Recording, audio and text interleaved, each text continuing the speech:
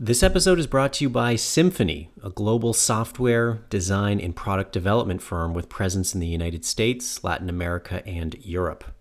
Almost every SaaS CEO with whom I'm familiar will likely agree that the technical due diligence process is perhaps the most important work stream for any prospective software CEO to get right. This is especially true for those, like me, who would classify themselves as non-technical. This is one of the reasons why I'm excited to partner with Symphony. Symphony not only performs technical due diligence engagements for search funds, private equity firms, and strategic acquirers, but they also work with companies to immediately begin executing on the problems and opportunities identified throughout the course of that process, as they do essentially everything related to product. This can include outsourcing your development entirely, augmenting your existing team, prototyping a new product, refreshing your UI, or professionalizing your QA operation, to name just a few. Symphony was co-founded by a Stanford GSB grad in 2007 and now has over 700 full-time development, product, and design resources across the globe, in addition to business and strategic resources from McKinsey, BCG, Google, and several private equity firms. For listeners of In the Trenches, Symphony is offering a full 15% off of any of their services, and that includes the technical due diligence engagements. Just go to the contact form on their website and tell them that you're a listener of the podcast. It's lastly worth noting that their team is fully staffed and ready to go, so if you have a technical due diligence or other product engagement that's time sensitive, it's definitely worth checking them out at symphony.is. That's symphony.is.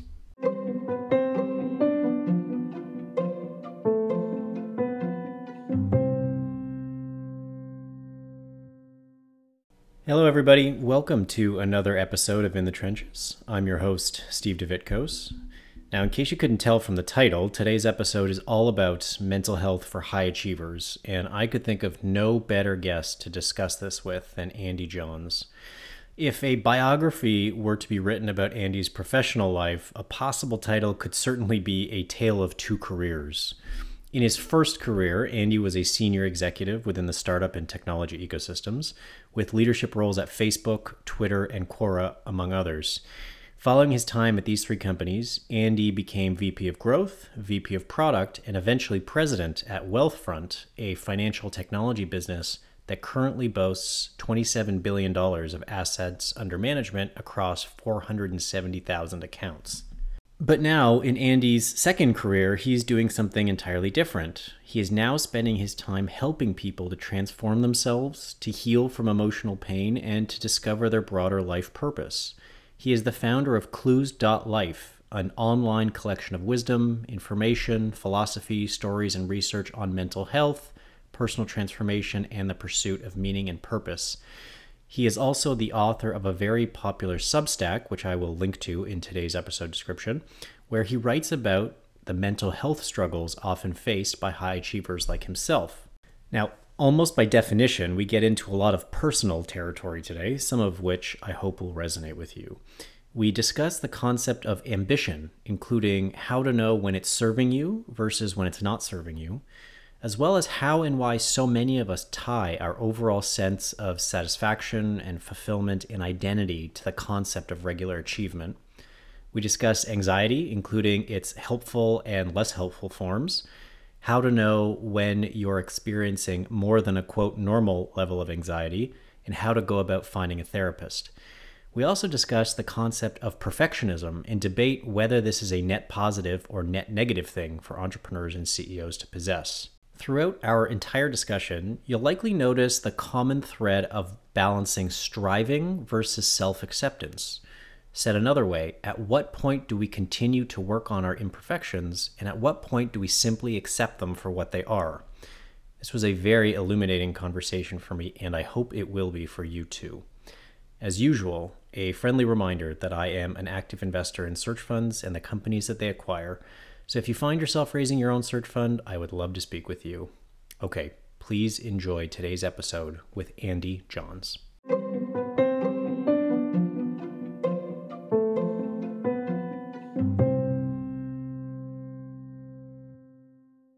Andy Johns, welcome to the show. Thank you, Steve. Appreciate it. Really great to have you here. And to be honest, I have been looking forward to this conversation for a long time. You first came on my radar, or your Substack, I should say, first came on my radar probably 6 months ago or so. I believe it was the article that you wrote that was entitled something to the effect of How to Know When to Stop, which detailed your experience stepping down from a rapidly growing career in the technology industry, which we'll get into.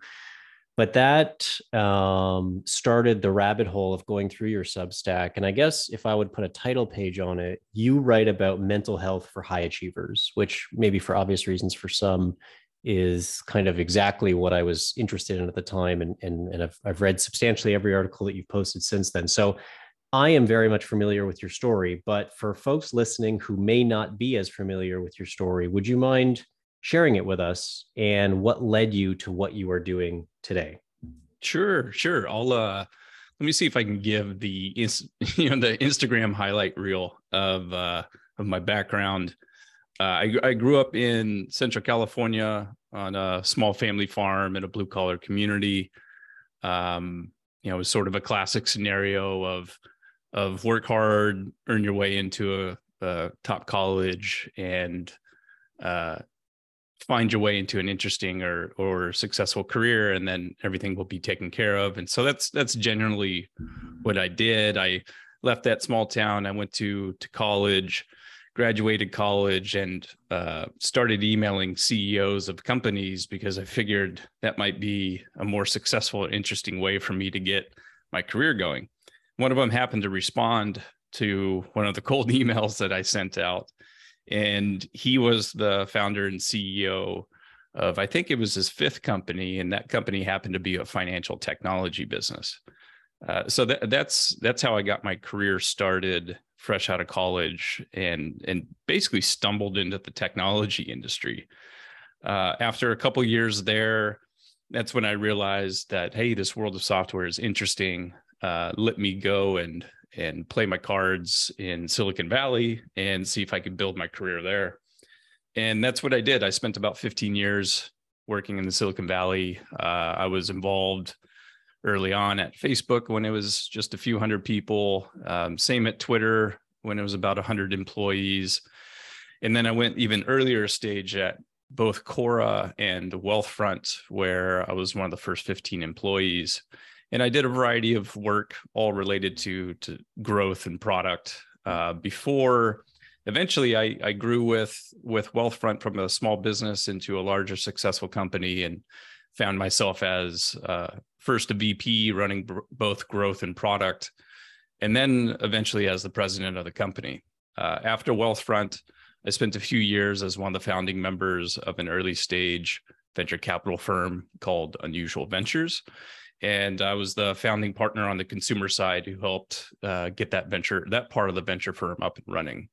But it was after a couple of years in the venture world where this nagging issue or this problem of repeated professional burnout and really broader emotional and what I would call spiritual burnout was something that I had pushed down many times in my career previously and continued to soldier on and work through it, even though I was really struggling significantly on the inside.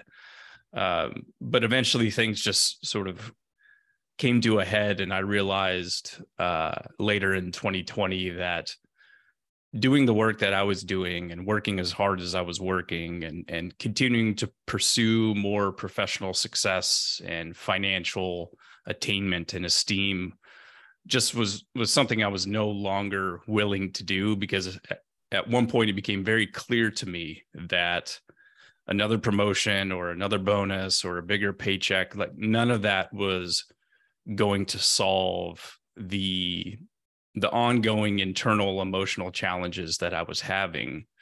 And that the longer that I pursued those things, the more I was just distracting myself from the work that I really needed to do in terms of healing a bunch of old pain that I had suppressed for a very long time. So that's the short answer is, a good career in tech that eventually I called quits on because I just needed to take care of myself. You mentioned burnout, and that's something that I want to quickly jump on because it was something that I was diagnosed with many years ago. And prior to that diagnosis, I always thought that, in all of my wisdom, that burnout was just a synonym for being tired. And of course, I learned that that is not true and that it's a real clinical diagnosis that often requires more formalized treatment. So I guess in your case, how did you know that you had evolved from what I'll loosely refer to as a quote normal or expected level of burnout? Said another way, how did you know that it was something that went beyond, day-to-day exhaustion and is something that warranted, either formal treatment or more drastic action in your case? I mean, frankly, I just hit rock bottom. It took, just a significant step back in my overall wellness and fulfillment in life. And uh, I, I thankfully at one point adopted a morning routine of meditation because I was just searching for anything to help me kind of get through the day other than, drugs or whatever else that I might turn to sort of numb myself out. And it was during a consistent and prolonged daily meditation that, it sort of just hit me out of nowhere where I would wake up, I would sit in my bed to meditate and I would just cry. I would just bawl the entire time. That would go on for 30 minutes to an hour. And that happened every single day.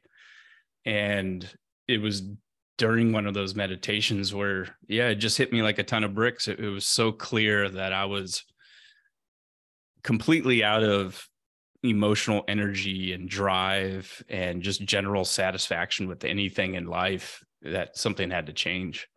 So yeah, it took that one moment of clarity to take a step back and to truly assess, like, how am I doing?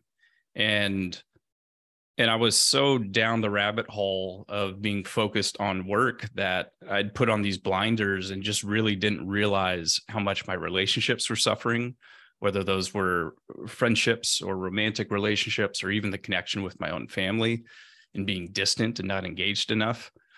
My physical health was failing relative to where it used to be, and my ability to exercise was drastically reduced.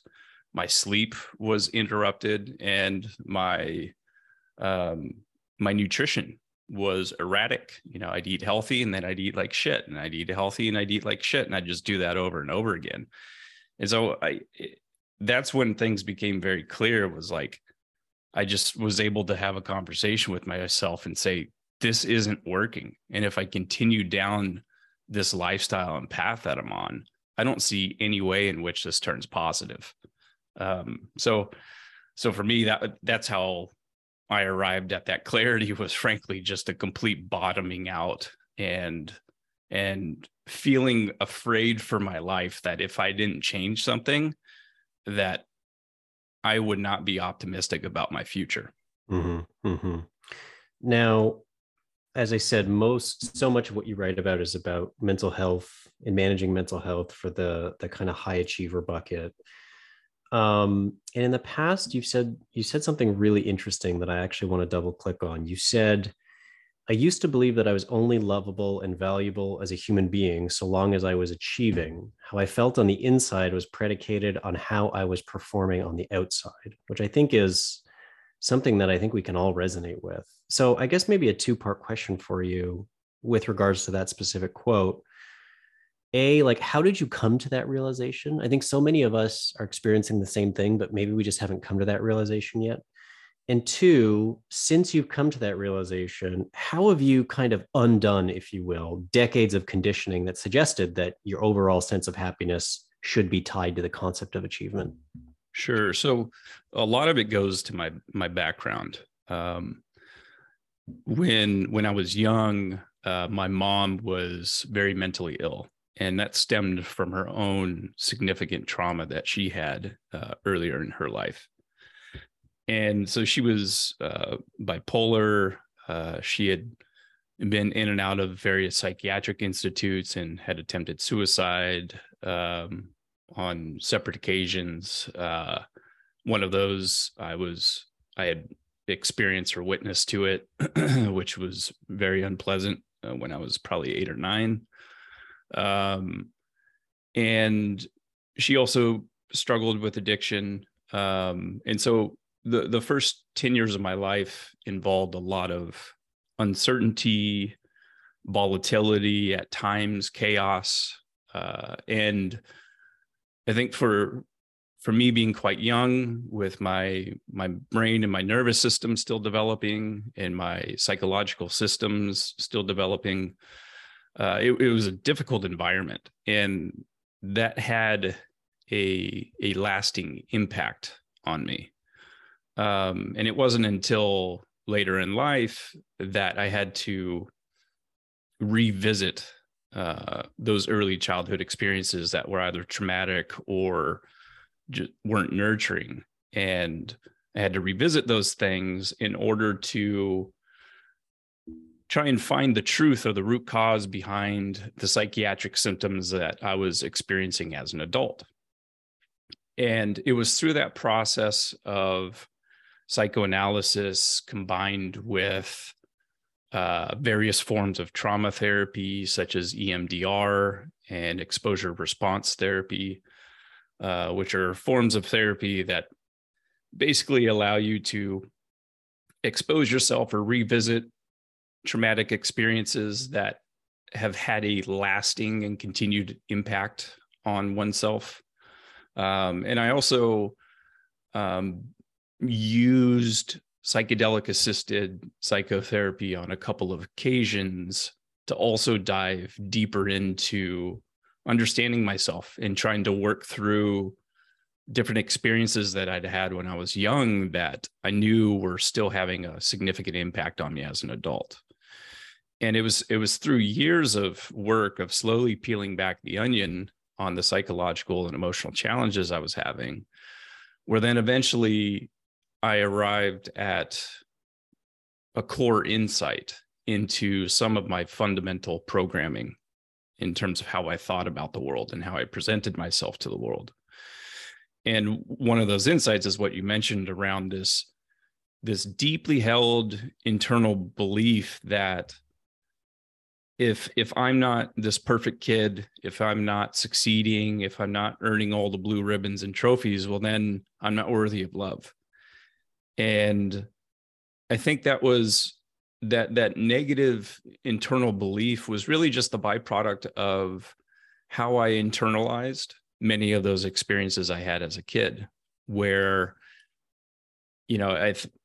there was a part of me that was thinking that, if I was this perfect kid, or if I was better, if I was always top of my class, then maybe I would get treated better, or I would have a better relationship with my mom, or I would just receive more congratulations and support from all the adults in my life, including teachers and coaches, what have you. So I think you take that specific background that I had and how I internalized those difficult experiences I had as a kid, and then you put that within the cultural context of an American culture, which really values individuality, achievement, and attainment professionally and financially.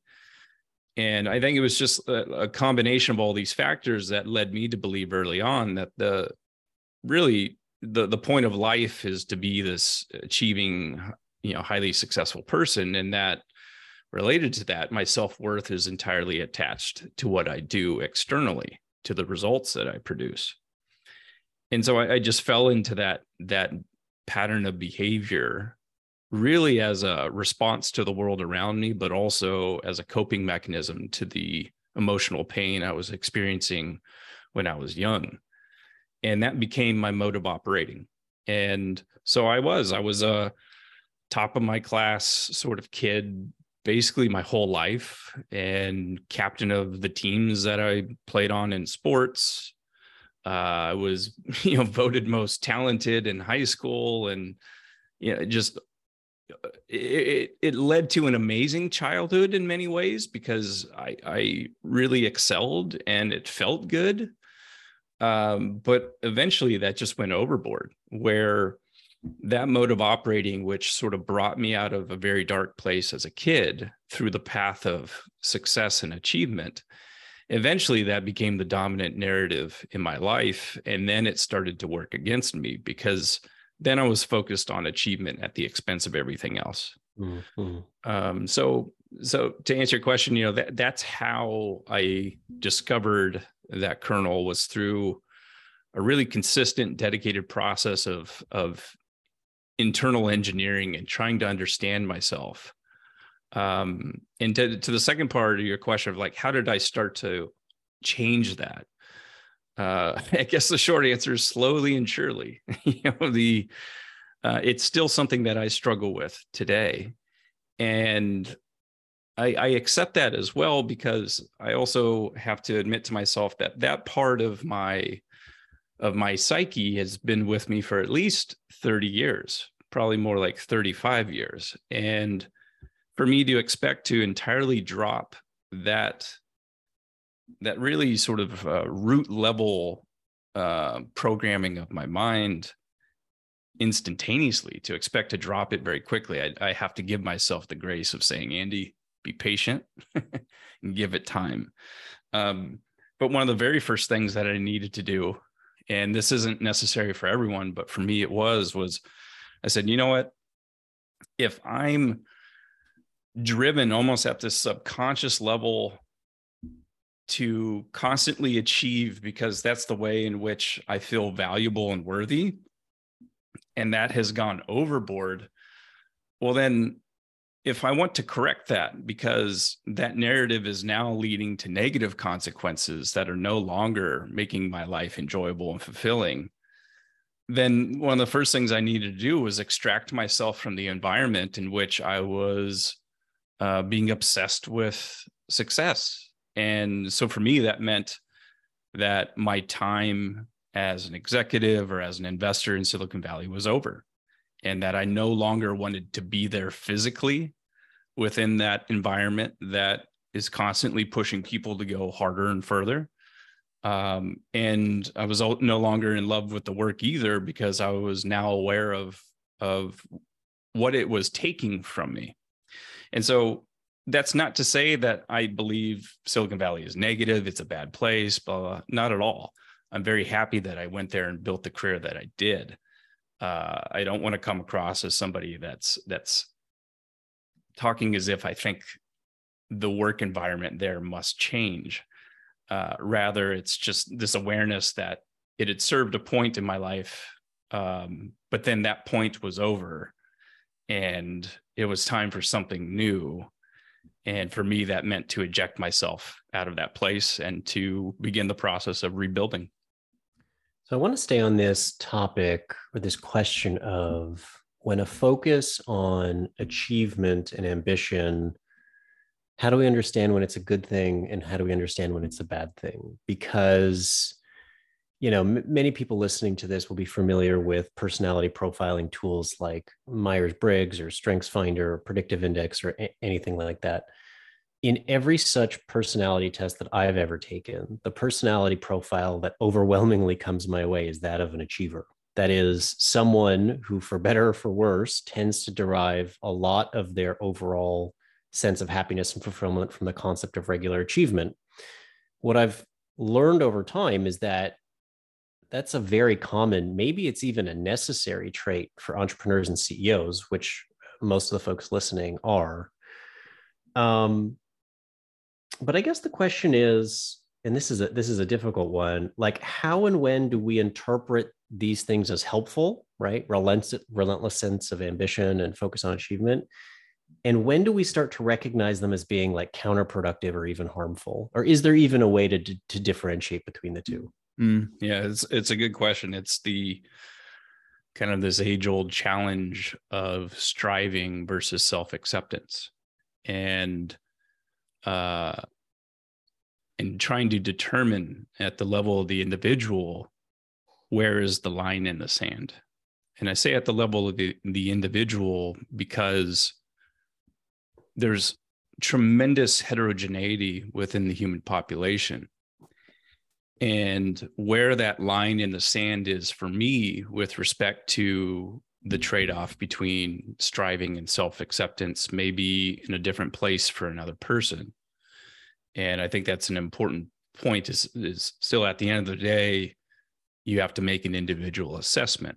But for me, I'd say there was a clear-cut line where if one's pursuit of success or achievement then pushes somebody outside of the normal or acceptable range of emotional and physiological stress that an individual can handle, and it puts them into these excessive ranges of stress and overwork and burnout and all that stuff, where it then reveals itself in dysfunction of your basic biological functions. For example, your weight, your physical health, your sleep, the quality of your relationships, your sensitivity to external stimuli. For example, things that in the past wouldn't upset you, but then those same things lead to a complete blow up, or outbursts of anger and rage. Like I think the first thing that I look for, and that is a good guiding post for most folks, is their work leading them consistently to a decline in those basic physiological and biological functions? That's sort of the first question, right? It's like, if you go and adopt a dog and you put it in an environment where that dog is so stressed out that it won't eat, well, then clearly you got to do something to change the environment or the situation for that dog, because you know that this is beyond what that dog's nervous system can handle right now. It needs to find that place of safety and calm to where then these basic physiological processes return. So that's number one, is look at those core aspects of your life, your weight, your sleep, your exercise ability, your drive, the quality of your relationships. Look at those basic things and assess honestly and truthfully, where are they? The other, I would say, is that you have to have a specific goal in mind so that you can make the trade-off and ask yourself whether the juice is worth the squeeze. And I remembered when I entered Silicon Valley, I had no big lofty goals to begin with, other than I wanted to get a decent paying job so that I could pay off my student loans, because I had a negative net worth. And when your net worth is negative, that's an awful feeling, especially having grown up as a kid where we didn't have a lot of money. At one point, our family was bankrupt. So I came from a background where financial insecurity was a very real thing. There are even moments of food insecurity for us. And so for me, like, being in a negative net worth range was not a pleasant experience. And I just wanted to dig out of that as quickly as possible. And so at that time, I made the assessment that working really hard, which included not only my day job, but I was also doing consulting on nights and weekends by sending cold emails to entrepreneurs on TechCrunch. You know, I was putting in that extra time and effort because I wanted to build the career. I wanted a solid financial foundation. And it was worth it in those earlier years. But then eventually it got to a point where I said, look, I don't need that much money to be happy. I certainly don't need the Silicon Valley levels of wealth in order to be happy. I had a relatively modest sort of magic number, so to speak, in terms of how much I wanted to make. And then I said, well, from here, I can call it quits and just walk away. But the problem is in those situations, you tend to move the goalpost. And I kept moving it, right? Because you kind of get sucked into that pattern of behavior. And all of that was happening again when I just had the blinders on, and I was so addicted to this path of success that I just completely lost touch with the sort of basics of reality, that I didn't need tens of millions of dollars to be happy. And so I didn't need to be working anymore the way that I was, because what was the point? 15 years into my career, I didn't have to worry about student loans anymore. I didn't have to worry about making my apartment payment or my housing payment. I was in a much better situation financially. And so I had sort of obtained the goal that I had in mind. I had reached the goal of no longer being broke and feeling that sort of insecurity. But then I continued on well past that goal. And so that's when I had to sort of again take this big step back and say, why the fuck am I doing this? What is driving this? That's when I really had to dig deep to figure out, why won't I stop despite a part of my conscious awareness knowing that what I'm doing is not good for me and it's not necessary anymore.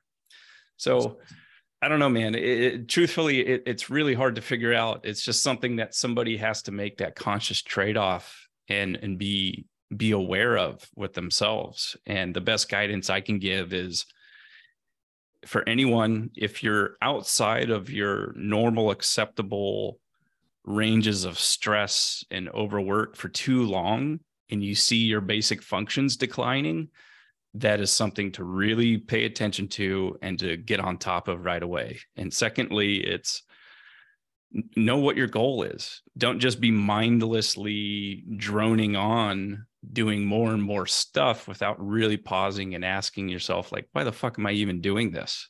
So know what your goal is and be aware of the basics of whether or not you're feeling well and your body and your mind are operating in a healthy range. Yeah, the concept of moving the goalpost forward is a really interesting one, because as human beings, for whatever reason, when we achieve a goal, usually unconsciously, the first thing that we do is to move the goal line immediately forward towards a bigger, more difficult, more ambitious goal. And most of us, in many cases, fail to appreciate that we are all living the lives that we dreamed of living 5 years ago. But very, very few of us ever come to that realization for that same reason. And actually, Andy, where I want to go next is the concept of anxiety. I want to ask you a few specific questions about anxiety, because in my experience as someone who continues to battle with anxiety, in many instances, it's a very normal and frankly like a very useful emotion for people to feel. With my own experience with anxiety, it's clear that sometimes it's of the helpful variety. So, for example, it kind of waves a flag, so to speak, telling me that there's a problem that I need to address. But in other cases, anxiety is less helpful, right? So maybe this is like unnecessary or unproductive or unfounded levels of worry. So if I were to say that in a different way, sometimes it feels like we should listen to our anxiety, and sometimes it feels like we should completely ignore our anxiety, or at least try our best to manage it. And personally, I mean, maybe this question is a bit of a selfish one. I've always struggled with when to do what, when to listen to it and interpret it as useful versus when to kind of ignore it as being of the unuseful or unconstructive variety. I'm curious, like, what has your experience been? And have you learned anything about this same question? Yeah, I've learned some. It's still perplexing at times, but I agree with what you said at a high level, that these signals from our body, they're conveying something important to us in many cases. And the goal isn't to never feel anxious or to never feel any sensation or emotion that we would deem as negative. That's not the goal in life. Because chances are, if you're not feeling any of the negatives, you're not feeling any of the positives either, right? They tend to go hand in hand. And I don't think being at a complete flat line, responseless to anything negative or positive in life, that's not the goal. And so I'd say that my first reaction is that, yes, anxiety can be positive.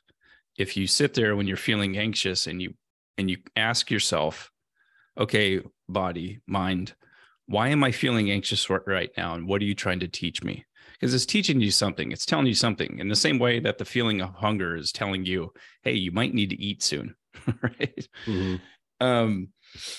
So that's the first part of it, is consider it an important messenger and then just stop to listen to what it's trying to tell you, because it'll probably teach you a lot about the art of living. And it's probably trying to tell you that, hey, there's something you're missing that is an essential part of what it means to be this social human being, right? To be this mammal. Like, you're missing something. So a common example of this for me is, and I would have this a bunch as a kid, especially after my mom died, was I get anxiety, and at times I'd even get panic attacks when I was alone. And all that was sort of stemming from abandonment issues I had as a kid that still continue with me today.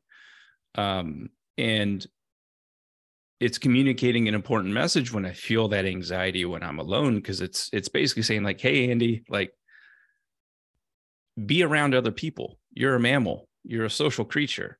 You feel safer. You just naturally, it's not even a cognitive process. It's an animalistic process that's happening in inside of me as an organism, that I feel safe when I'm around other people, when I'm around a pack of dogs, right? That's kind of where we're meant to be. However, it's also communicating something to me that's false. You know, if I'm sitting at home and everything is perfectly fine, I got my exercise in, I have nothing going wrong in terms of my personal or financial or professional life, everything's great. But I'm sitting on the couch and my chest is pounding because my heart is just racing underneath it. And I sit there and ask it, like, what are you trying to teach me? There's moments where it's not teaching me shit. Yeah. Other than, hey, Andy, this is the residual effect of your childhood plus a little bit of genetic predisposition. This is the effect of that on your nervous system that may just be an indelible part of who you are. So in that sense, it's still teaching me something. It's teaching me something deep and profound about myself, which is what led me to, after many, many years of being reluctant, led me to reach out to my therapist and say, hey, I think I want to consider getting on medication. Mm-hmm. Eckhart Tolle refers to this as, and he for the folks that don't know, he's the author of The Power of Now. I think he's written one of the most important books on awareness and spirituality, especially for the West in the last 20, 30 years. He's the real deal. But one of the concepts he talks about is what he calls pain body. And he talks about it within the context of anxiety often. And he refers to it as pain body, which is his way of basically saying, like, hey, sometimes things that happened to you in the past that might have been traumatic, those things really do get stored in your body. And sometimes the pain body, the body is just reacting constantly to old pain, even though your present situation and circumstances are not reflective of that old pain.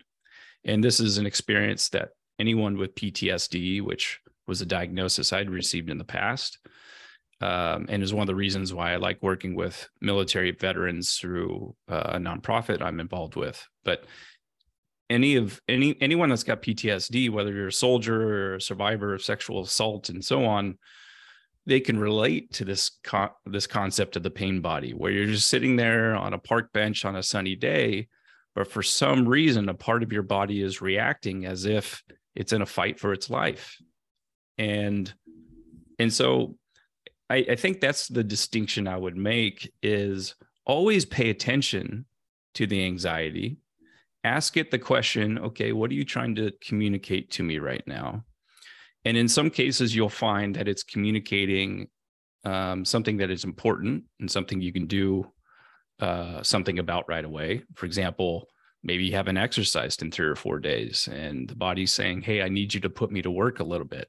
And so you go, you exercise, and all of a sudden the anxiety goes away. Great. That would be a common scenario. And then for folks like myself that kind of fall into the pain body category of the anxiety isn't really telling me something other than that my default nervous system is set to nervous and anxious, Mm-hmm. then it still may be communicating that, hey, this is something that goes beyond uh, psychological conditioning and really may be sitting at a root level of how one's nervous system has been biologically changed by prior circumstances, and that something like medication may be appropriate, which I ultimately decided was true for me. So anyhow, I'll pause there for a bit because I know I said a lot, but that's how I think about anxiety. And what is the name of that book, just in case people are interested in checking it out? The Power of Now by Eckhart Tolle, and his name is Echart or ECKHART, I think, and Tolle, TOLLE. Brilliant book. It's a masterpiece. I don't agree with everything in it, but the basic principle of the book is teaching everyone about this core cycle that we're all subject to, which is we have a thought. That thought produces an emotional response in our body. That emotional response then leads to us pursuing a specific behavior. And learning how to become familiar with the thought, emotion, behavior loop and learn how to control that is really the way that I would summarize Eckhart's teachings in that book.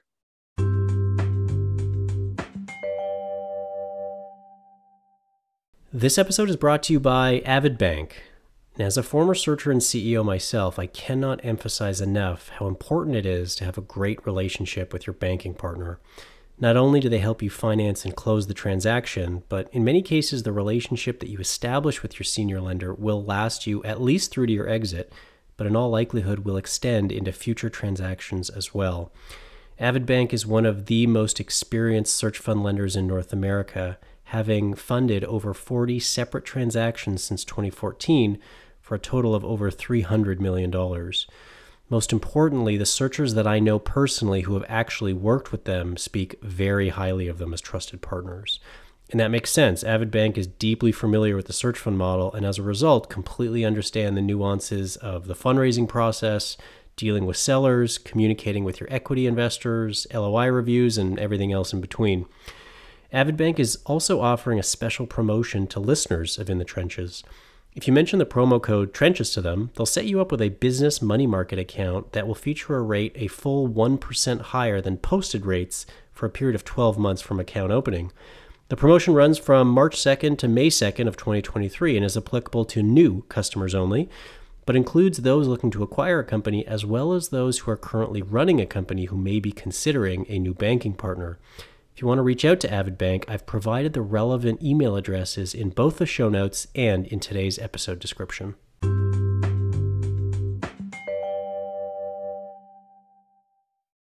So a lot of people listening to this in the past will have probably described themselves as anxious people, right? Whether it be just conversationally, casually, somewhat flippantly.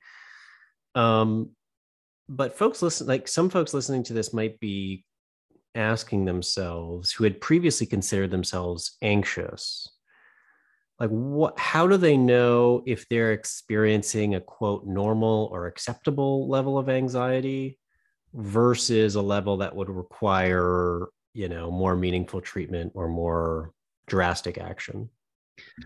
Yeah, I think I'm going to kind of borrow on a little bit from the world of addiction.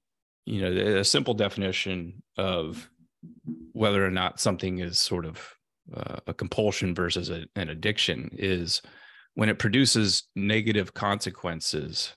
But despite those negative consequences, you're still unable to stop. Right. That's sort of the most basic definition of an addiction is you're aware of the negative consequences, but you still cannot stop despite those.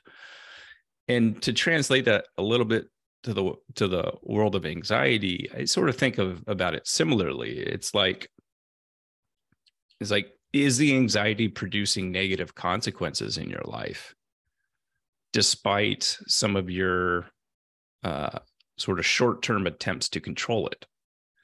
And if the answer to that question is yes, like if the anxiety prevents a reasonable amount of social interaction, if it prevents you from being able to do work that you normally find pleasant or enjoyable, like if it's creating continuous instances or repeated instances of negative life circumstances that impacts a portion of your life that you view as like essential and meaningful, then I think it's something worth taking a look at. I think that's a great way to summarize it.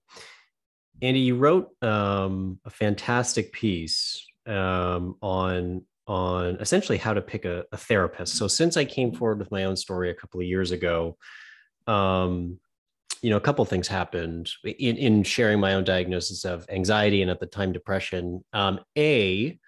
I was blown away by how many people reached out to me behind the scenes and shared something to the effect of, hey, I had no idea you were going through this. You'd never believe this, but I went through it a month ago or a year ago, or I'm still going through it. And of course, my response to them was, "Oh, I never would have thought you were going through something similar." So it went to show me how many people are actually dealing with something similar. We just tend to not know. The other reaction that I got, I would say second most frequently or question I should say is, hey, how should I go about picking a therapist? There's a million therapists out there. How do I choose the one for me? So you wrote a great piece on that recently, and we'll link to it in the show notes. But would you mind just sharing with us how you thought about that very question and how you think others might think about that same question? Yeah. I'll try and condense it down to a few key points. The first is after you do a bit of shopping, because sometimes you just need to have a few sessions with many therapists to sort of window shop a little bit before you feel that you found the right fit, is trust your instincts around and your intuition around, do I feel comfortable and safe with this person? If the answer is no, then you may not need to introspect in it any more than just saying, okay, not the right fit. It's really important that you find somebody you feel comfortable and safe with, because at the end of the day, if you don't feel safe, then the process of healing may not even get started. And in addition to that, so much of the therapeutic process is focused on catharsis, which is just letting out the shit that you've been holding on to. And if you don't feel comfortable and safe, then you won't be fully truthful or honest with this person. And that will limit this cathartic experience, which is, in my opinion, the most important first step of therapy, is just airing out all the shit that you've been holding on to, whether those are lies or bad experiences you've been through, or just old pain that you need to just let out and you just want to cry. Then you can only do that if you're feeling safe and comfortable. So that's number one. Number two, and I don't hear people talk about this a lot, but I actually think it's very important, is I think you have to find a therapist that's more intelligent than you are, or that is at least as intelligent as you. And given that, this is a Silicon Valley audience, I looked into this, and there's a data point I saw that I think it's directional. It's not exact, but from one data point I saw, the sort of average IQ of somebody who's a entrepreneur in Silicon Valley is like 129. Somewhere between 129 and 132, which basically puts you in the top 1 or 2% of sort of raw reasoning abilities, at least according to standardized IQ measures. And so I think that actually equips somebody who's reasonably intelligent to be able to think through their own life, their own circumstances, to analyze themselves in ways that could be quite deep. And if you're working with a therapist that is, I think, unable to keep up with you intellectually, I think that's actually a really big problem. And it fits into the sort of trust and safety piece I first mentioned too, is, it's no different than like, if you have a boss and you think your boss is an idiot, Like, it's probably not going to be a good working relationship, because at the end of the day, you got to be able to trust and respect your boss. And so you'd hope you find somebody who's intelligent and capable. So I think the intelligence piece matters quite a bit. So find somebody who you can feel safe with, who you can trust, and therefore open up to, and begin that process of a catharsis. And then secondly, you got to admire them, be able to look up to them. They should be able to teach you stuff and help you figure things out that you might not be able to figure out on your own.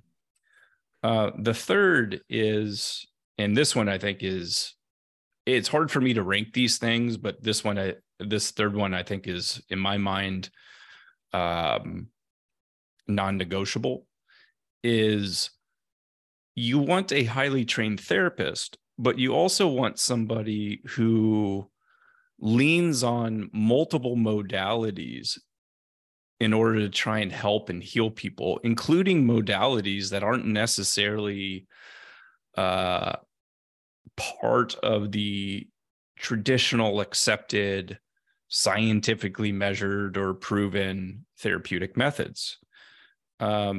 Because, and the reason I say this is there are many aspects to it. One is what I mentioned earlier about the heterogeneity of the human population. There is no one size fits all solution for everyone. And that includes clinical psychotherapy. It doesn't work for many people. Some folks may find a meaningful improvement in their mental health through entirely different means other than clinical psychotherapy. Some people benefit from it greatly. At the end of the day, you got to figure out what works for you. And the best therapists I know are the ones that truly understand this, that sure, they lean on their training and their licensure as a clinical expert, but they also understand that there are ways of helping people that lie behind the walls of the American Psychological Association. Related to that is, if you look at some of the meta-analyses that assess how efficacious is psychotherapy in terms of the rates at which people that have gone to therapists with anxiety and depression, the rates at which those people are brought out of a clinical diagnosis and remain outside of a clinical diagnosis. So it is sort of the equivalent of, like, in the world of cancer, it's one thing if you treat the cancer, you remove the cancer, but it keeps coming back every single year. Well, we're not very efficacious, whatever that treatment is. However, if you remove somebody's cancer and it doesn't come back for 20 more years, well, then that treatment is certainly superior relative to the other treatments where the recurrence rate is so high. And somebody did similar analysis in the world of mental health and basically asked the question, like, how good of a job are we doing when it comes to helping people resolve their anxiety and depression and it not reoccurring? And the data is not too encouraging. It depends on what analysis you look at, but the ranges I saw are only in the range of like 10 to 30% of patients are we actually able to successfully treat and heal such that those illnesses don't reoccur and continue to come back and back. So I don't think you can claim that the world of Western psychotherapy has all the answers, because the clinical evidence is that it doesn't. And again, I'm not knocking psychotherapists and the training they go through. I think it's really important work. All I'm saying is we don't have all the answers. Therapists don't have all the answers. And the clinical analyses or the scientific analyses of treatment outcomes proves that. If people are looking for more data and examples, I would check out the book by Christopher Palmer called Brain Energy. He's a psychiatrist out of Harvard and a researcher there. And he does, I think, a phenomenal job at the beginning of his book talking about the current state of Western psychology and psychiatry. So anyhow, and so to build on this point of having a therapist that looks for whatever will work, frankly, who's open to multiple modalities and tries to incorporate those into his or her practice, I think that is essential. I get really big red flags if I talk to or meet a therapist, or I have a friend or a colleague who has a therapist, where they stick entirely within the bounds of what basically the DSM-4 tells them to do, which is the diagnostic manual, sort of the Bible for clinical diagnoses in psychotherapy, in psychiatry. The therapists I find that are minimally helpful are those that stay within that one specific swim lane. I'd mentioned earlier that I had experience with psychedelic assisted psychotherapies. That's with psilocybin. I'd done it with ayahuasca. The handful of times I've done that over the last 5 years have been very important to me. I've had real breakthroughs, actually, in terms of just releasing body-based trauma with the use of with what's called auricular acupuncture, which is basically needles in the ears. I can't tell you why it worked or how it worked, but it did allow me to have a couple large emotional releases. There's been so many other methods that I've used to get in touch with my mind and body and to heal that are not supported or not included in any of these clinical diagnostic manuals. And if you have a therapist who is unopen to anything outside of the walls of what they've been taught, I would be worried. That's my personal opinion. So those are the three things. You got to feel safe and comfortable. I think you really want a therapist who's open to exploring anything that proves that it can help heal people. And the second one is, you got to be able to look up to them. They have to be able to teach you something. You want somebody that's smarter than you. So, if we were to count therapy as one of several tools within our collective toolkits, what are some of the other tools or practices or rituals or routines that you've found most effective in combating anxiety? You've mentioned medication, meditation, therapy, psychedelics. You just mentioned. Are there any other kind of tools in the toolkit that have proven to be particularly effective for you? Yeah, there's sort of this whole collection of nervous system mastery where I think Wim Hof was one of the first sort of indie, I guess, outsider public figures that started to push this into more mainstream discussion through his cold exposure and breath work. And what he's proven, and many other folks have proven as well, is that we do actually have the tools to control our own nervous system, including processes that we thought were entirely automatic and that we were incapable of directly manipulating or controlling ourselves. So for me, and I actually just did this morning, I went and spent about 45 minutes in a couple of different saunas. I like to get my body temperature up high, break a really good sweat, so much so that actually it elevates my heart rate. Usually it bumps it up as high as 110 beats a minute just by sitting in a hot sauna. And then when I get out and when I cool down, if I take a cold shower, it's as if it then has the opposite effect, where it then down regulates my nervous system. And then I feel very calm and subtle.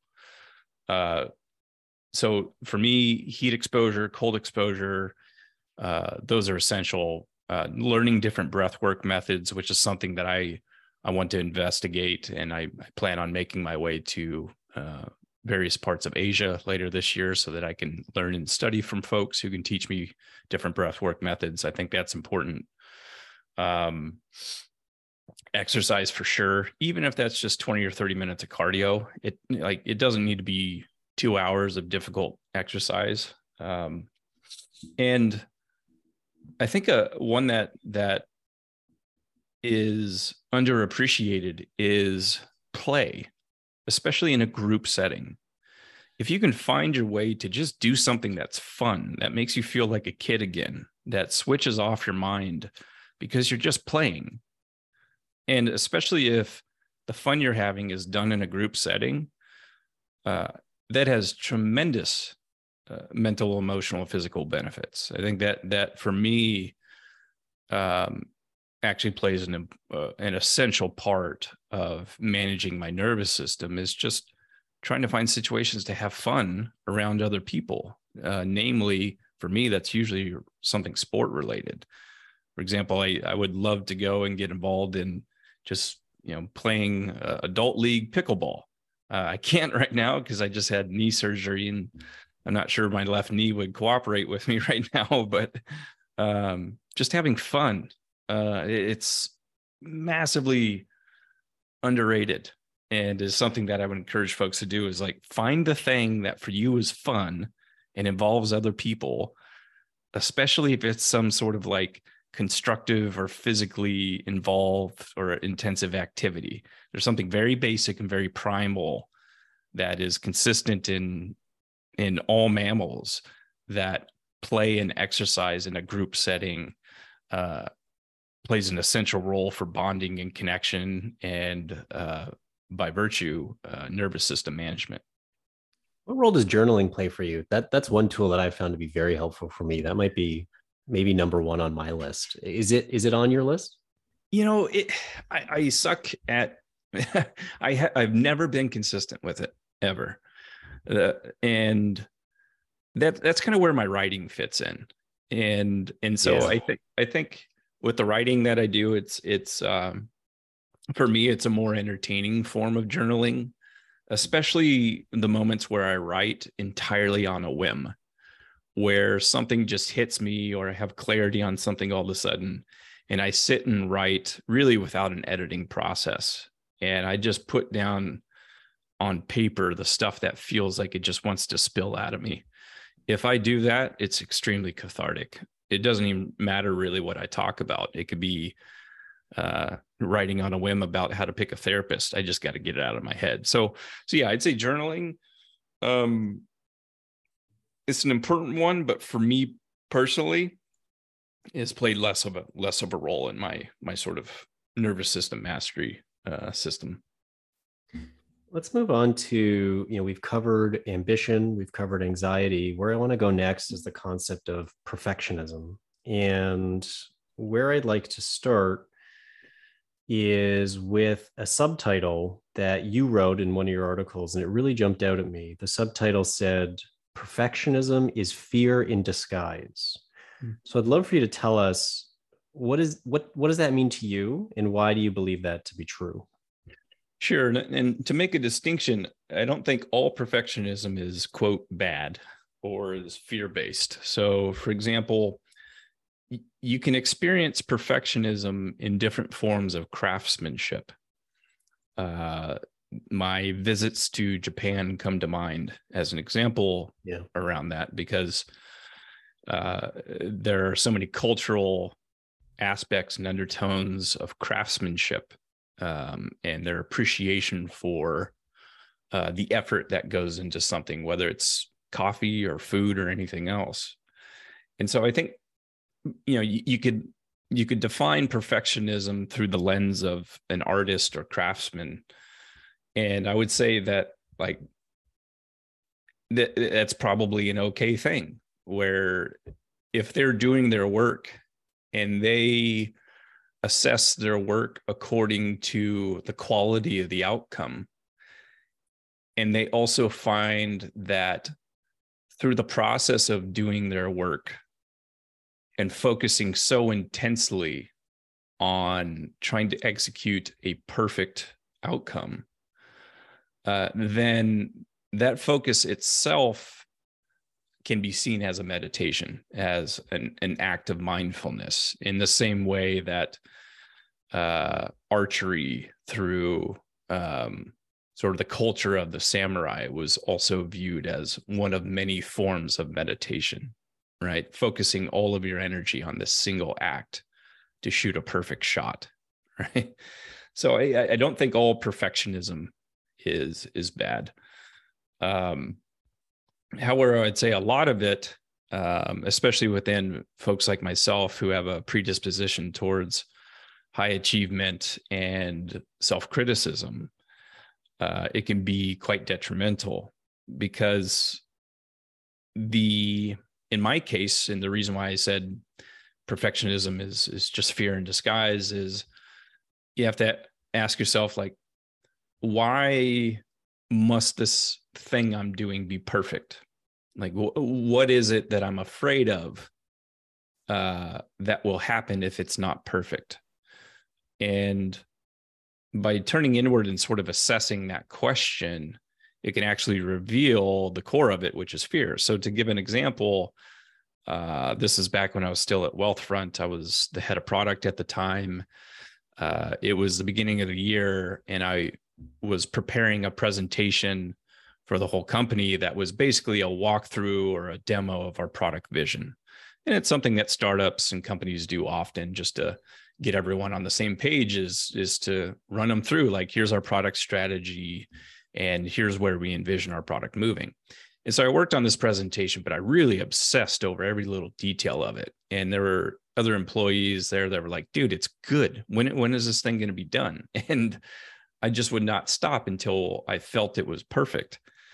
And the truth behind that, when I reflect on that scenario, is because I was afraid that I would not be perceived as competent enough, and that if I wasn't perceived as competent enough, then nobody's going to want to work for me, and blah, blah, blah, blah, blah. You just go down this downward spiral of fear-based thinking that if I don't do this perfectly, everyone's going to see I'm a fraud or a sham, or they're not going to trust me.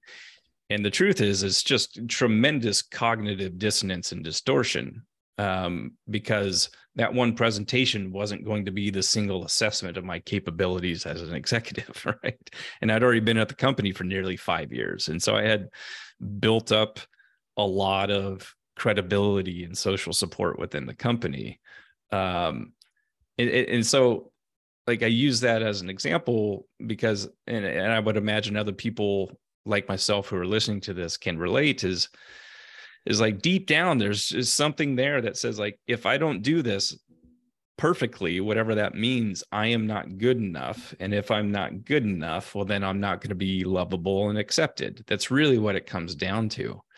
I think it's easy for perfectionists like myself to come up with excuses to justify an obsession over something, when in reality, it's just fear of not being good enough, not being accepted. And in most cases, it's completely irrational. Yeah, in your blog post, when I was reading your blog post about perfectionism, you actually provided a test, so to speak. And I took the test, of course. And on the basis of those results, like, I might have gotten a perfect score, which is to say, like, I am overwhelmingly a perfectionist. Um, so good to be known for something, I guess. Um, and as someone with anxiety, I noticed that my first reaction to getting basically a perfect score on the perfectionism test was that of worry, right? My first reaction was, uh-oh, I have a problem. I'm a perfectionist. What do I need to do to, like, solve this problem? And then a day or two later, when I thought about it, I kind of asked myself, well, is perfectionism itself a problem? Or is it just yet another example of everything having a price? Like we talked about, ambition is great, maybe it's necessary, but it has a price. Anxiety has good components, but bad components. Is perfectionism the same thing? Whereas it can be deeply useful and it could be a good thing, but like any other virtue, it just has its associated costs. Mm-hmm. Mm-hmm. Yeah, this goes back to the acceptance versus striving thing, right? And where is the line in the sand? Again, one thing I return to is drawing from the world of addiction of, like, is it producing negative consequences? And despite those negative consequences, are you unable to stop? Like, that's one way of assessing it, is this perfectionism actually meaningfully eroding other aspects of my life that I know is negative, that I view as a net negative for me, yet I'm unable to stop that pattern. I would start there for sure, because if there's an inability to stop despite multiple instances of negative consequences, then it leads, it must lead one to the question of, like, well, if I know it's a net negative for me, then why am I going to continue to do this? Right. So that's one. But I actually, where I've settled on this is, and I actually draw great wisdom from the one part of the 12 steps tradition in particular that's known as the serenity prayer. Mhm. And it's something that is the serenity prayer comes up at both the beginning and the conclusion of most 12-step meetings. And the serenity prayer is simple, yet contains really deep wisdom there. And what the serenity prayer says is this: is God, grant me the serenity to accept the things I cannot change, the courage to change the things I can, and the wisdom to know the difference. And the way that I've interpreted it is it sort of sets out this duality of, okay, I have this sense of self, and there are parts of myself that I can change. For example, maybe my sleeping habits or my eating habits, my exercise routine, or the people that I spend time with, the boundaries that I put in place to protect myself, and so on and so forth. There's an awful lot of stuff that we do control. And then there's some things we cannot control. I couldn't control that, given my family history and the prevalence of mental illness in different parts of my family. I have a genetic predisposition towards a few things. I also couldn't change some of my childhood circumstances. I was just a kid. I was along for the ride. I could not change that. And those have had indelible impacts on who I am as a person, both positive and negative. But now the wisdom lies in knowing the difference and coming to peace with the things one can and cannot change. And I think it's by reflecting on the serenity prayer and applying that to oneself that I think the individual can arrive at finding what they decide as their own balance between what they can and cannot accept, which is another way of saying, like, here are the parts of myself that I do wish to change.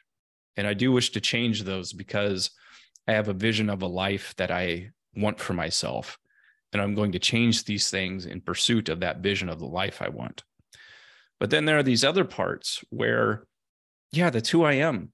And I just need to accept that and really internalize that and try and point those aspects of myself that I cannot change in positive directions. For example, I used to be an ultra marathoner. I met some really interesting people in the world of ultra endurance. And they share a lot of commonalities actually with entrepreneurs. These are people that are risk takers. And there was one gentleman who I'd met who he's actually credited as maybe being the only human. There might be a couple more at this point, but at that point, he was the only human in recorded history to ever run across the Sahara. He ran across the Sahara Desert, clocking like 50 miles a day for months. Just this incredible feat.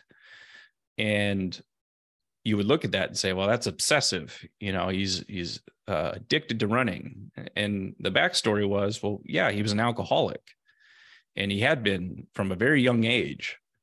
And so much so that it actually put his running career as a collegiate athlete in the trash bin. It had very negative consequences for him early in life. And what he did was he came to an understanding of himself. He said, okay, this is how I'm wired, and these are the circumstances that led to it. And I can't have a drop of alcohol because I have no impulse control over it. And that's how I'm wired neurophysically. And so the answer isn't, let me get out a spoon and like dig this part of my brain out where the addicted part of me lives. That's not an option. He accepted the part of himself that he cannot change. And instead, the thing that he changed was, where does he point that addicted personality? Mm-hmm. And the way that he found himself towards sobriety was whenever he felt like drinking, he went on a run, and he became one of the world's greatest ultra marathoners. As another example, I went to an addiction recovery center myself at one point. I spent 45 days there. It was a difficult but an amazing experience. And it was there where I got to meet a lot of other people just like myself. I also got to meet the man who built this addiction recovery center and actually has spent 40 years leading the charge in creating all of the research and the scientific literature and all the evidence and all the treatment protocols and so on and so forth. He has single-handedly started the process of proving that what he was afflicted with was a brain disease, was a biological condition that had a root in biology, and is responsible for the addictions he's treating actually being present within the DSM, the diagnostic manual for all of psychotherapy.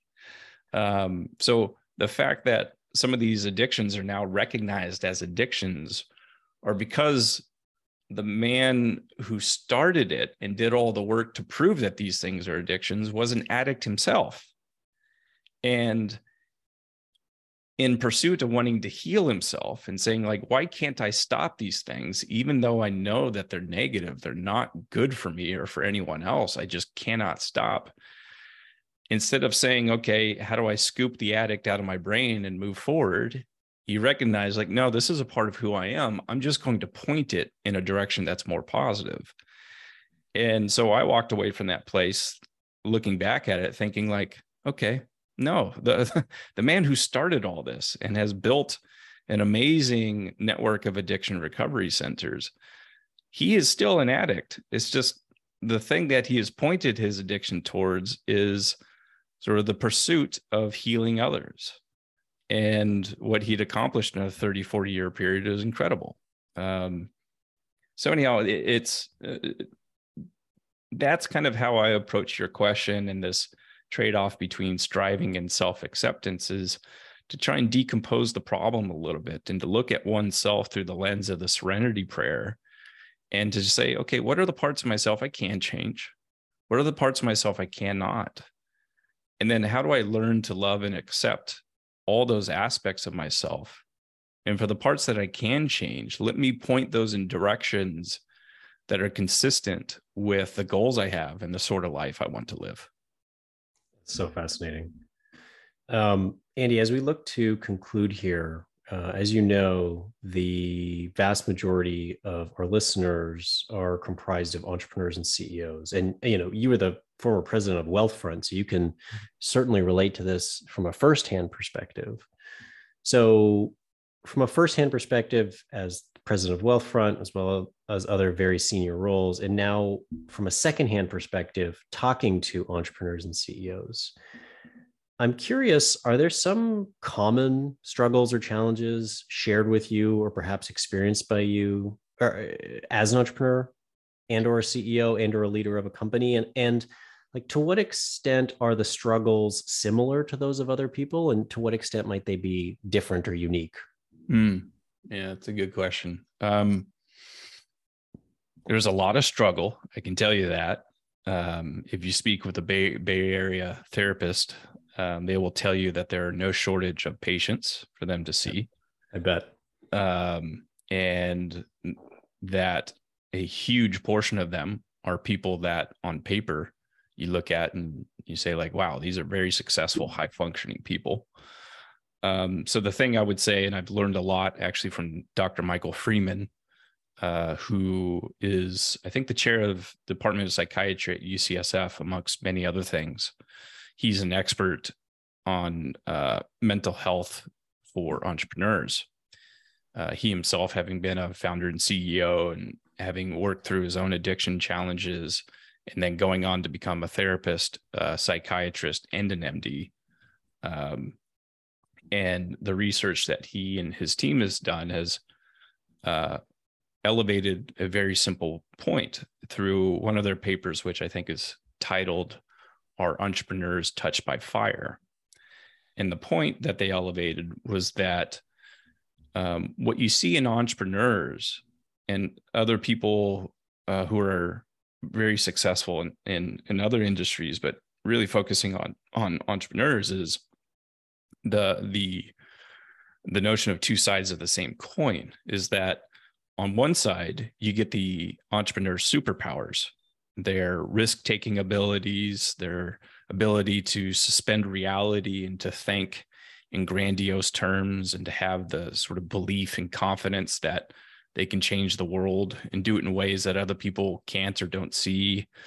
The way that they calculate risk as a whole, the tendency towards these periods of mania where working exceedingly hard and long hours and being exceedingly productive in short periods of time, like those are also in many cases complemented by the other side of the coin, which can represent the things that we would define as falling into the category of mental illness, right? They can be more prone to not only these periods of mania, but the complete opposite of that, of like very deep and dark depression. They can be much more susceptible to addiction. There are many, many attributes of entrepreneurship that fall on this other side of the coin that we also don't want to acknowledge. And there are some folks in the industry that still hold on to this dated belief that, oh, you got to go and get this resilient entrepreneur that's never going to stop no matter what, because they are mentally strong. And it's bullshit. It's total bullshit. It's completely inconsistent with what the research reveals and what the experts would actually tell you, which is that a predisposition towards mental illness is part of the sort of necessary collection of attributes that also lends itself towards somebody who's capable of being a highly successful entrepreneur. You see this also with entertainers. I mean, this is well known within the world of comedy. Like most of the great comedians are hilarious because their background and their life was fucking dark. Mm-hmm. Like they went through the shit, and they went through it over and over again for years and early on. And the way that they found their way through life and to keep themselves afloat was through humor. And that's where they can talk about these dark things that offend other people. But the thing that I've noticed that amongst those folks who tend to get offended is they haven't had to live hard lives. And as a result, because they didn't have a hard life, they didn't have to develop these coping mechanisms like these comedians did. And so they get offended by it because they don't have that experience. It's not what the person is saying it's offensive. It's how that person is interpreting what that person is saying. And then they are choosing to find it offensive, right? Whereas the comedians don't find it offensive at all because they've seen and they've been through the real shit, right? The same is true for people at the high end of finance and Hollywood and in tech, you name it. So I guess the point I'm trying to make is that the prevalence of mental illness, it is, and it's well studied at this point, it's much higher within the population of entrepreneurs than the average population. I call it the population of the rest of, or the average of the rest of the human population. Dr. Freeman and his team, through their studies, for example, found that entrepreneurs are 10 times more likely to have bipolar disorder. That's huge, 10 times. And I know that to be true through my own personal experiences, both working for people who have been very difficult to work for, yet extremely inspiring at the same time. But also because of a large network of folks that have also reached out to me, just like you mentioned, they reached out to you when you first spoke up. So yeah, I guess to tie it back to what I was saying previously of around the serenity prayer, I guess my message to entrepreneurs would be the goal isn't to hide who you are. The goal isn't to act as if everything's going to always be okay at all times. That's not the goal. I think the thing I would encourage you to do is to reach out to folks like Dr. Michael Freeman, these experts and other experts who are trained and who have worked with entrepreneurs in the past, is to reach out to them and to work with them to help you just better understand yourself as step one. Do these diagnostic tests, participate in talk therapy and other forms of therapy, and first understand yourself as a person and the double-sided nature of who you are. And then with that understanding, work through the process of saying, okay, what are the things I need to change to put guardrails around myself to make sure I don't push myself into deep water? But then what are the other parts of myself I cannot change and that I shouldn't want to change, because I should actually love and accept those parts of myself, because I realize that with that part of myself, such as the ability to take risk, comes both the good and the bad. And so that's my message, is don't throw the baby out with the bathwater. Just understand who you are and then develop a lifestyle that, as best as you can within your goals as an entrepreneur, allows you to lean into a deep understanding of who you are, but that you don't drive yourself crazy by trying to reject the reality of your present circumstances and the attributes of what makes you you.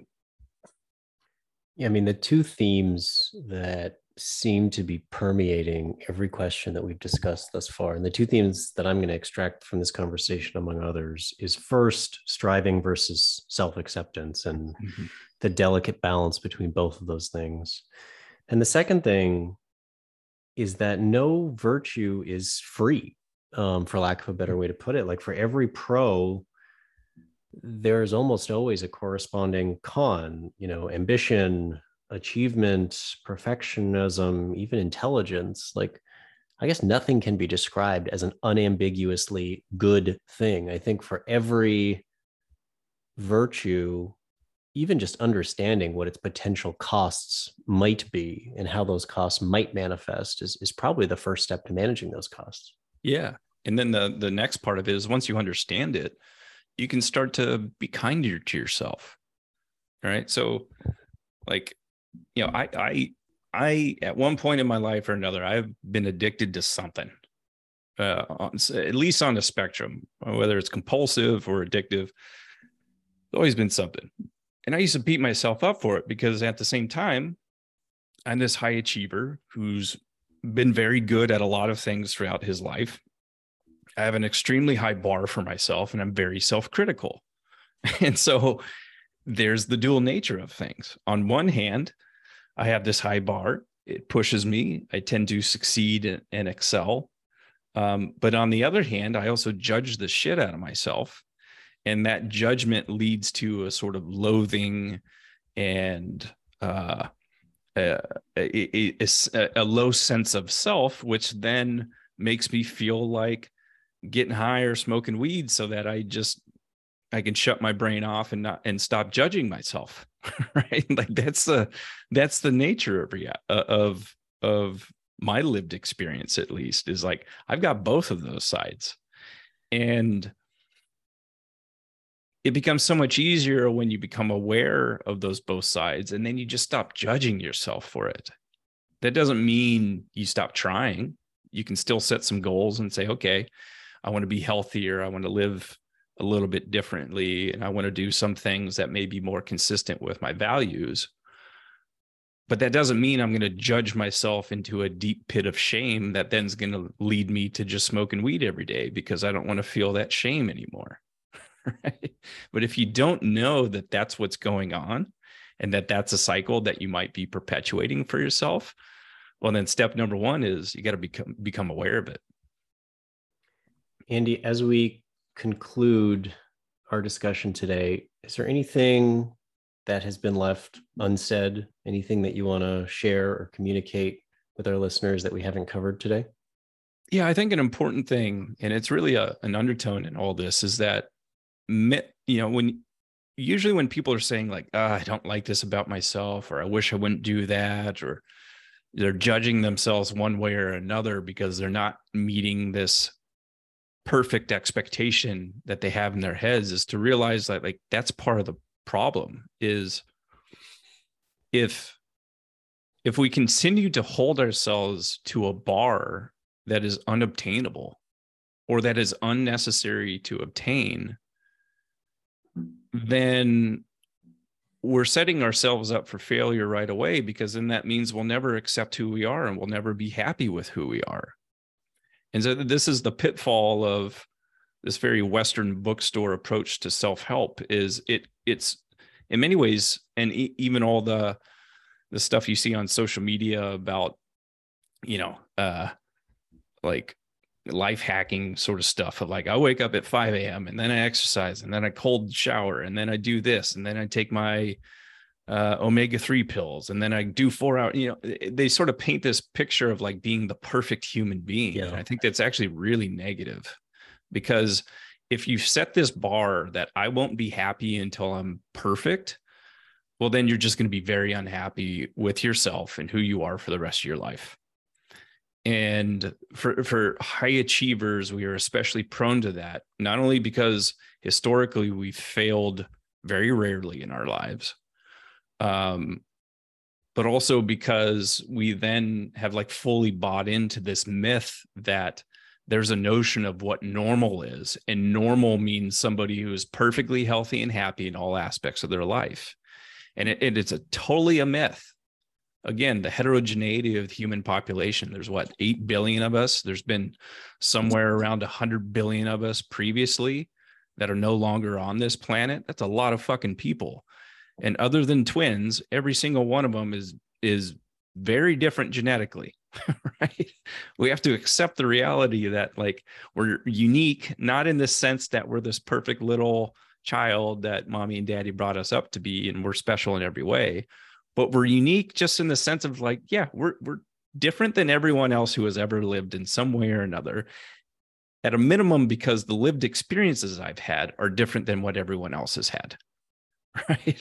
So I'm unique in that way. And to strive towards this general consensus version of Instagram perfection is completely unhealthy and unrealistic, and is one of the most common cognitive distortions present in Western, or at least American, society today. And so I guess the thing that I'm advocating for, and the last thing I want to say to folks, is like, pay attention to if you're holding yourself to this perfect bar of whatever normal is supposed to look like. And there's a good chance that if you are, you may just be punishing yourself unnecessarily. Because the answer isn't to try and become this perfect human being, which again is a complete myth. I think the answer is to know what you are and be it. And that's it. Just know what you are and be what that is. Right? And that's just what I'm trying to do with my life today. And it's still a work in progress. I have my battles with compulsions and addictions all the time. I'm still going through it with cannabis. I love marijuana. It does a lot for me and my anxiety, but I also know that I get addicted to things, and that it impedes in my ability to do the work I want to do, helping others. And so I'm just trying to be real with folks so that they can be real with themselves and just take the edge off and start to learn and love the parts of themselves that they can't change, because they probably had no choice over those parts anyhow. It's just who you are, and it's okay. So that's my message. I'm going to get off my soapbox now, but that's all I wanted to share. And I just appreciate you giving me the time and the platform to do it. Well, we appreciate the work that you've done, and speaking for myself, I really appreciate everything that you've done. Your Substack, andyjohns.substack.com. I've read every article, and I will continue to read every article as they get published in the future. And for folks listening to this, I would certainly encourage you to do the same thing. I think you're going to get a lot out of it. Andy, thank you so much for everything that you've given back to the community, and thank you very much for your time today. Thank you, Steve. I really appreciate it. And, hopefully we have round 2 somewhere down the road. I would love that. All right. Thanks, brother.